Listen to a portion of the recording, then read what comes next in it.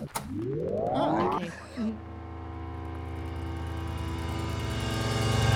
You're listening to Hold That Thought from Arts and Sciences at Washington University in St. Louis.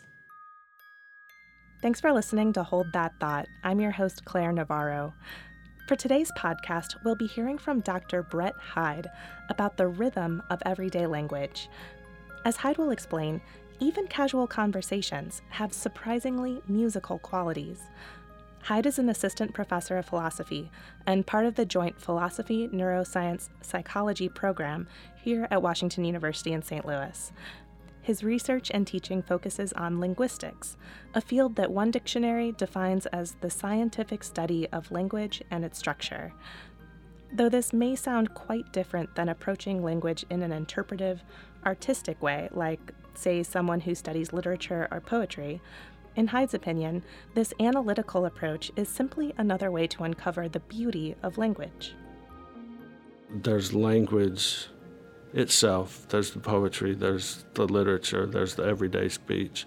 You can do so many things with the language itself that is so beautiful, but you can also look at the language, you can look at natural language, and you can try to uncover its principles and see how they work together. And those theories, those models that are about language also turn out to be really beautiful, creative things. Hyde's specific area of research within linguistics is metrical stress theory, or the study of rhythmic patterns in natural speech. These rhythms occur in every language across the world. So just like you might kind of in an artificial way put language into rhythmic patterns in poetry, even without poetry in ordinary speech, language has rhythmic patterns. Now, for most people, the idea of rhythm is much more associated with music than with everyday speech.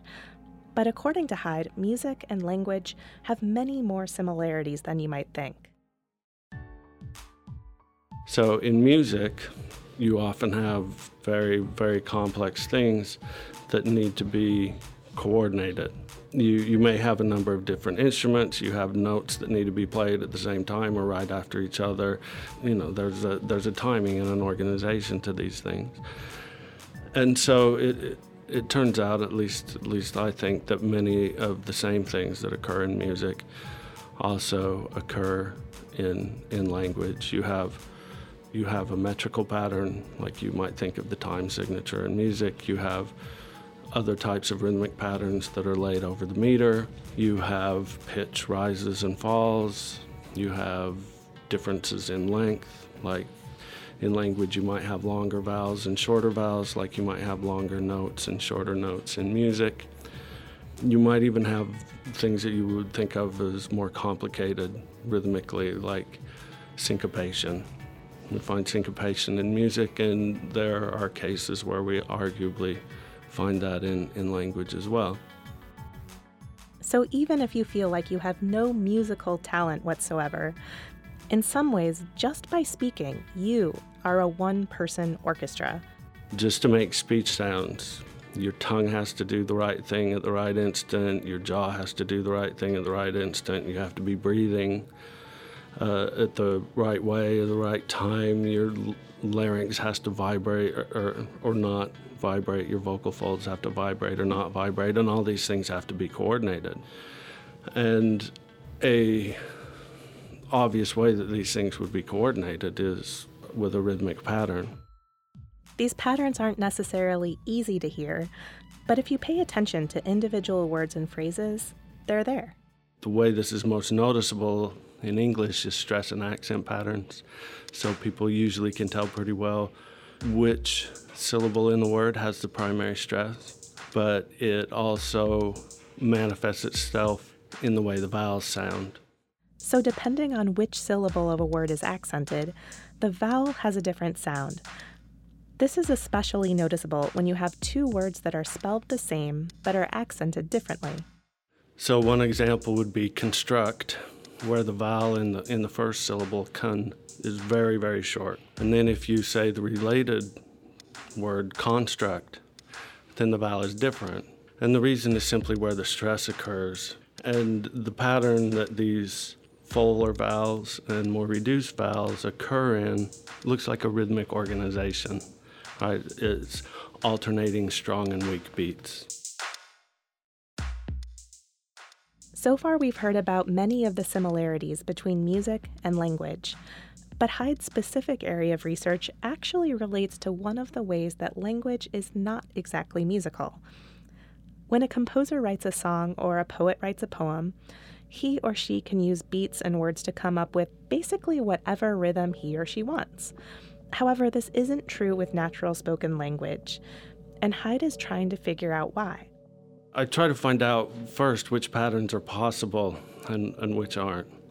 There's lots of logically possible patterns. There's lots of rhythmic patterns that you might find in other places, in poetry and music and so on, that might not show up in natural language.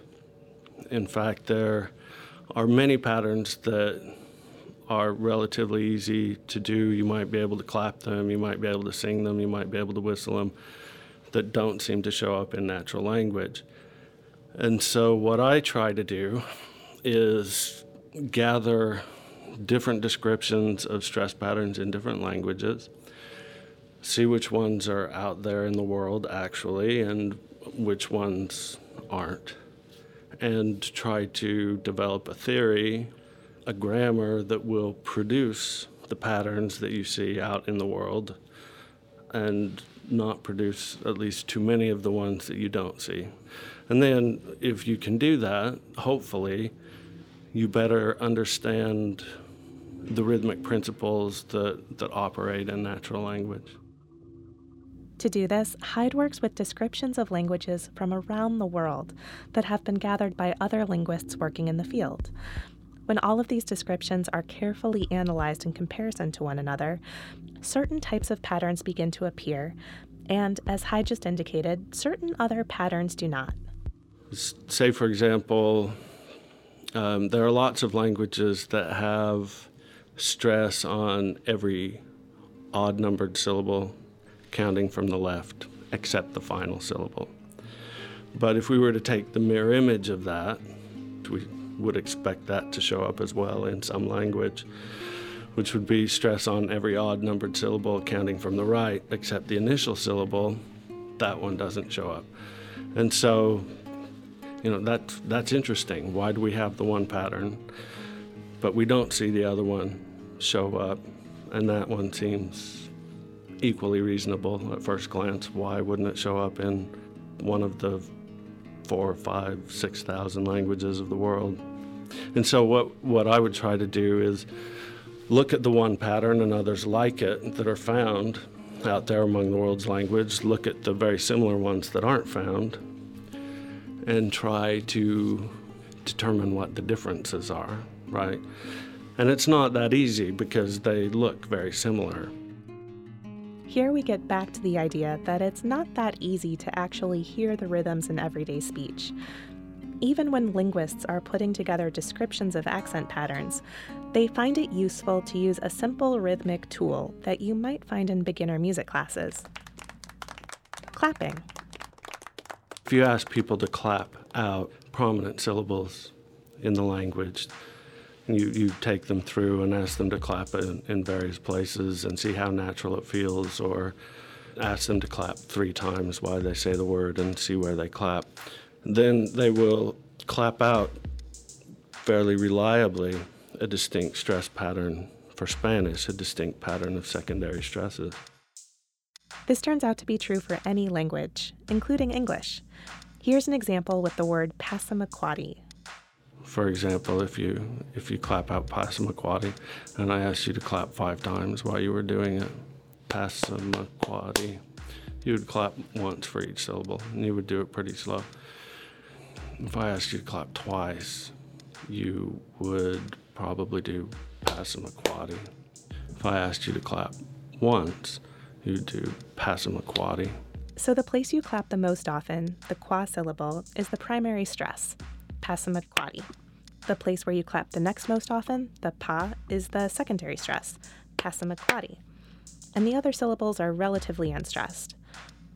The word Passamaquoddy in this example isn't a random choice.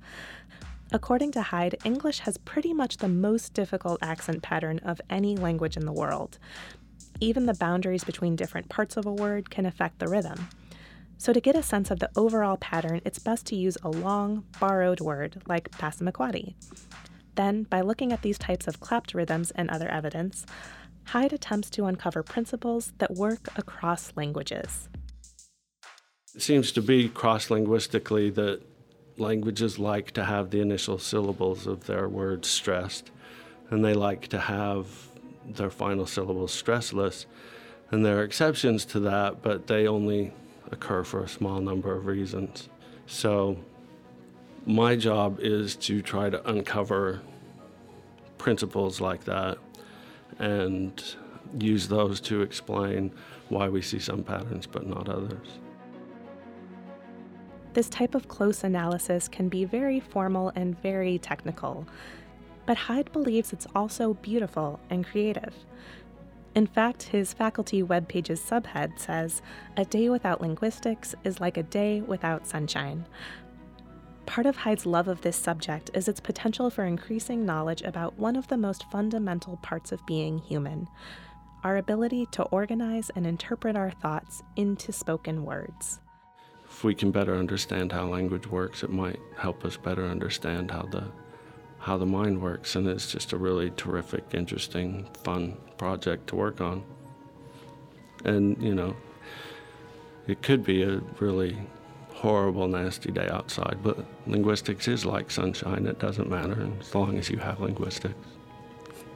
It'll be all right.